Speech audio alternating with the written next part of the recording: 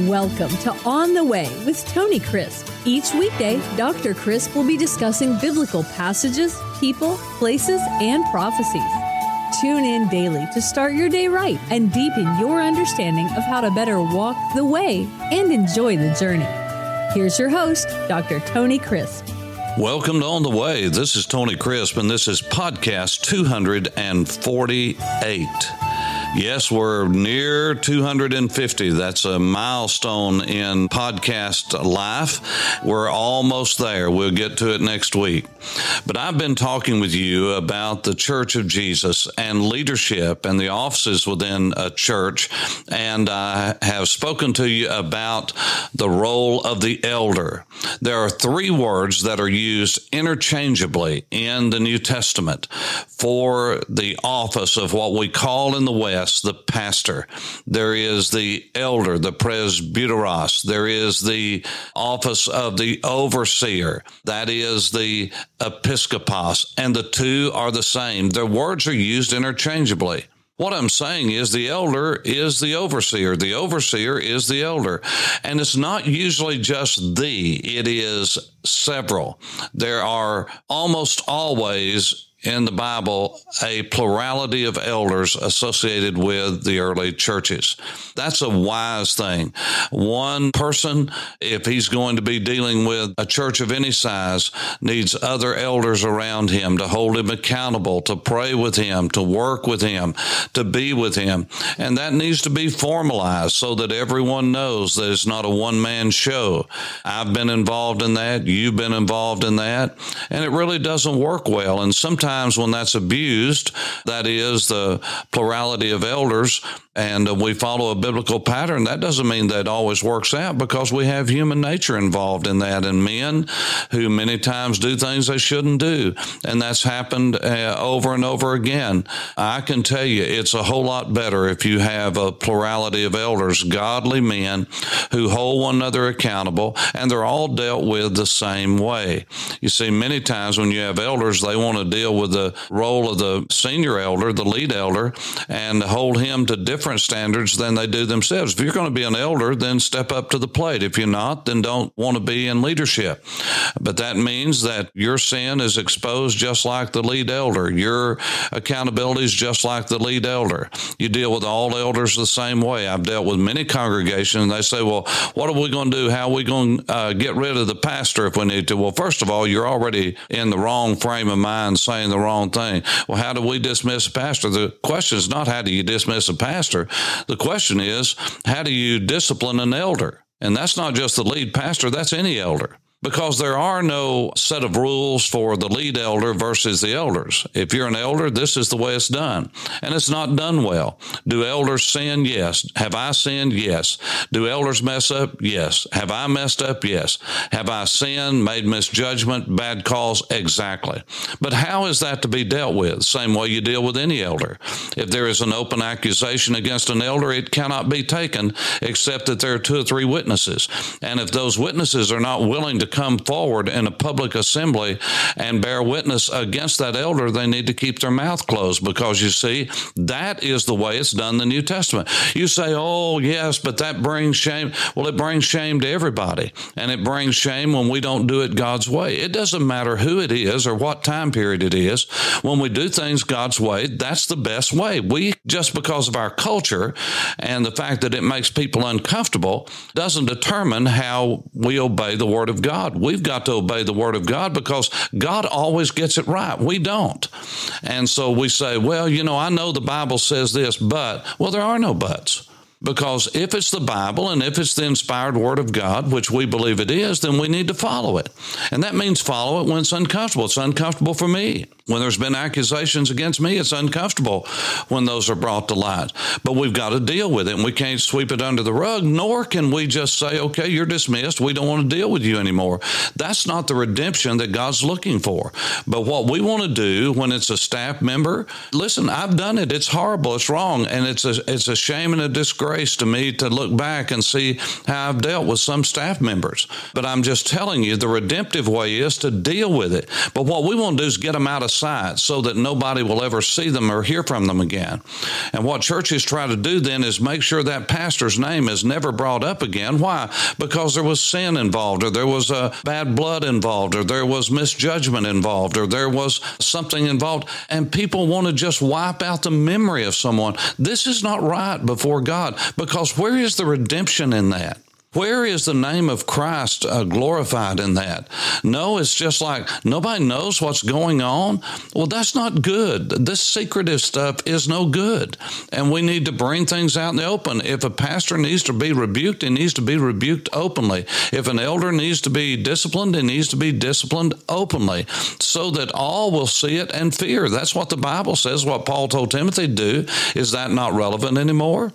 Well, what it is we don't like to do that. We'd rather do it our way, the way they do it in the corporate world, and just get you out. And that's the problem. We are living more out of the handbook of corporations in America rather than the handbook of the early church, which is the Bible. When we're dealing with leadership in the church, we've got to understand that all leadership has to be dealt with the same way. That's the only formula that God's given. So all elders, all of those who have oversight, they have to be dealt with the same way.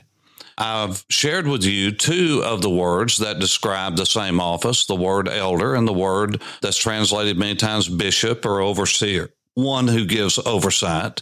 But there is a third word, and it's the word shepherd, and it's usually used, interestingly enough, in the verb form. For instance, in the passage that I read in the last podcast, in 1 Peter chapter 5, the elders, that's who Peter is talking to, who are among you, I exhort, I who am a fellow elder. He said, I am an elder. I'm held to the same standard as you. He was an apostle, but he also was looked upon as an elder and a witness of the sufferings of Christ and also the partaker of the glory that will be revealed.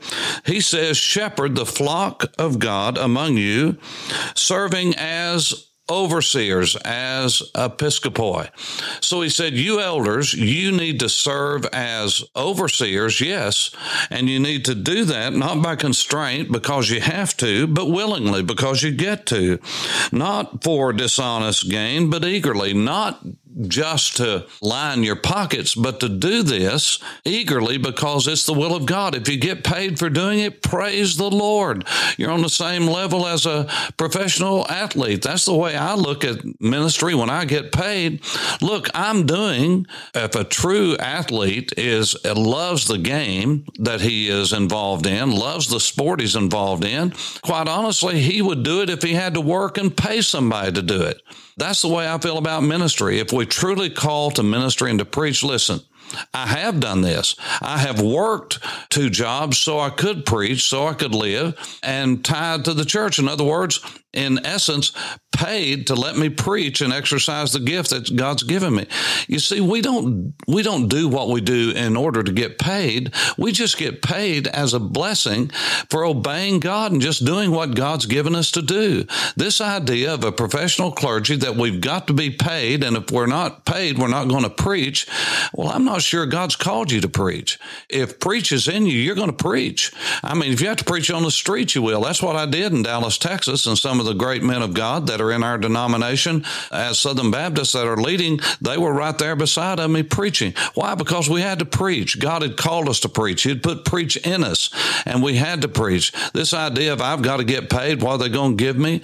Well, anything we get paid is by the grace of God. Now, do we need to take care of our families? Yes. Does the church need to take care of its own? Of course. But that's for another subject. That's the church's responsibility. I'm not talking to the church right now. I'm talking about all of us who claim to be leaders. Our responsibility is to preach. You let God take care of those people, and God will put on their hearts what needs to be done. They'll do the right thing if you and I'll do the right thing. And if they don't, then God will deal with them. He'll send us perhaps somewhere somewhere else. But the people have to be taught. And if they want to be taught, then they will change by the grace of God. And if they're not willing to be taught, they will die and deserve to die because they are not willing to submit to the Word of God. I don't know why that's so hard to understand. And so the Scripture says that we are to oversee the flock as elders, but we are to shepherd them. Now, here is where the rub comes in America. In the East Tennessee Valley of the state of Tennessee in the United States, that's southeastern United States for those of you who are in other parts of the world and in other parts of the country. This is an incredible situation that we've gotten ourselves into because, you see, we have made the church the caregiver of everything. And so what most pastors do in America today in evangelical denominations, they are basically chaplains. That is, their worth and their value and their success in ministry is based on whether they're at the hospital every time someone's having surgery, having a baby, or they're doing the funeral, or they're doing weddings. They're basically running a chaplaincy service. They don't have time to really study, and some of them don't stay. They'd rather be out visiting, and all of that's good. Visitation, all those things have a place. But the primary purpose of the shepherd, if you ask the congregation and you ask the average congregation that I've dealt with anywhere in America, you say, what is the primary function of a shepherd? They will say, unless they've been tutored otherwise, to care for the sheep. Well, that's exactly wrong. The primary purpose and assignment for the shepherd is to find food for the sheep. That's how you care for the sheep, primarily, is to find them food. They won't find food by themselves. The shepherd has to lead them to green pastures. He has to lead them to still waters. Sheep will not drink from a fast-running stream. You have to find those little eddies, those still waters, and then they can get a good drink. And that's the primary responsibility of that shepherd, is to feed the flock of God, to find food for the sheep, not to make sure that the sick are cared for and all of that. If they're well fed and they're exercised well and they have good water to drink, they're primarily going to be healthy. But we've gotten the idea in the southeastern United States and across most of America, the Midwest and West is no different, that the primary purpose of the lead elder is to make sure that everybody's visited in the hospital. Let me tell you, that's the primary work of the family. And if the family's overwhelmed, then the deacons need to be there in the church to make sure that those people are cared for. And when I talk about the role of the deacons, that's one of the roles, is to care for people who cannot care for themselves, who are overwhelmed or have no one to care for them. That should not be the elders doing that. That's why in Acts chapter 6, the deacons were brought into existence so that they could keep unity in the church, they could care for those who had no one to care for them, and they could teach and preach among the people. And I'll talk more about that in a future podcast. But what I'm saying to you is this, that the role of the shepherd in shepherding the sheep is twofold: to find food for the sheep, and secondly, to protect them from those who would harm them. You see, the role of the shepherd needs to be making sure that whoever stands in that pulpit and whoever teaches in the small groups and whoever teaches in the Sunday schools or whatever the discipleship mechanism and training mechanism of the church is, that whoever's doing that are people that are solid, that are godly, that are teaching and preaching the truth and not heresy. This is a primary work to make sure that doctrinally and ethically and morally the church walks in the right path. This is part of shepherding the flock, finding food for the flock. And I'm telling you, you ask any shepherd in the Middle East and Israel today, what's the most important thing? And they'll tell you to find good food, good water for their sheep, and to make sure that no one comes in and steals them, no one comes in and harms them, no one comes in and does damage to the flock, because they will be held responsible for it. And when you look back at King David, the greatest example of a shepherd other than the Lord Jesus, you'll find that this was the case, that he was responsible for the sheep. You look at Jacob, who was a shepherd with Laban, and you'll see that he went to Laban. He said, look, all of these things happened. An animal came in, a predator came in and took the sheep and tore them to pieces. I bore the cost of that, not you. And so this is the way that God has designed for leadership to be. There should be the elder, that seasoned, wise leader. Men who lead the church, they need to be wise, dignified. They need to have gravitas. They need to be solid doctrinally in every other way. Now, I'm telling you, just what I just named would disqualify a lot of people, because now there's very little dignity in the ministry in any aspect, even in how we dress. You know, I'm not talking about somebody has to wear a suit, a coat, and a tie or anything, but for the Lord's sakes, iron something. Look dignified, even if you're going to wear something that would be casual. Make sure you get enough about you to either have it dry cleaned or learn how to iron. Make sure that when you get before people that they see that you are prepared and you're ready, not just with a sermonette, but also with something that's going to be a good presentation of who you are, that you understand your role. These things are very important. So an elder is a senior person, someone who is wise, someone who's dignified, someone who has gravitas, someone who is a student of the Word of God and can lead the flock. Secondly, an overseer. You're able to have supervision without lording it over people, without micromanaging. You're allowing people to operate in their gifts and holding them accountable. If you need help with that, I'll be delighted to help you. Not that I know everything, but I have written a lot of material that I'll send to you. The Straight A's for Success, the 5 Straight A's for Success, has been a model that's been used in churches across America. And it's a great model. Why? Because I based it upon biblical leadership. Then there is the shepherding of the flock, and that is you are to find food for the sheep, teach them how to eat and drink at a proper rate. That's exactly what we do, is we teach people to feed themselves and to feast upon the Word of God. And your job and my job as a shepherd is to feed the flock and to protect the flock. That means protect it from those who would harm and hurt. And sometimes that means when someone comes in the church and they're doing something that shouldn't be done, we have to confront them. We have to deal with that. We always need to do that in love. We always need to do it redemptively. And I'm just telling you, if I could say anything to you in leaving, I believe the greatest downfall of the Church of Jesus in America today is we no longer love people, and the sense of redemption has left us. We don't want to pay the price to redeem people. We don't want to get involved in their lives. We just want to get them out as quickly as we can, whether it's a church member, a deacon, a pastor. We just don't want to mess with them anymore. We don't want to pay the price to redeem them and to help them and to grow them. We just want them out so nobody will be asking any more questions. And I'm just telling you, when we do that, we bring shame and reproach to the name of Christ. And many times, even when a deacon, an elder, a church member sins, the way we treat them is far worse than the original sin that they did, as far as bringing shame to the name of Christ and confusion to the name of Christ and upset and hurt to the name of Christ.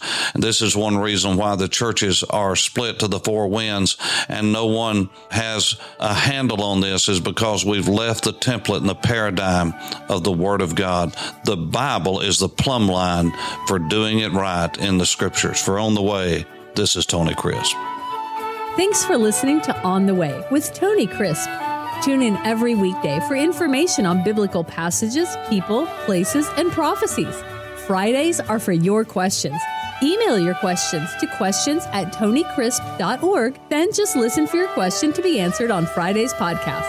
That's questions@tonycrisp.org. Thanks for listening and have a blessed day on the way.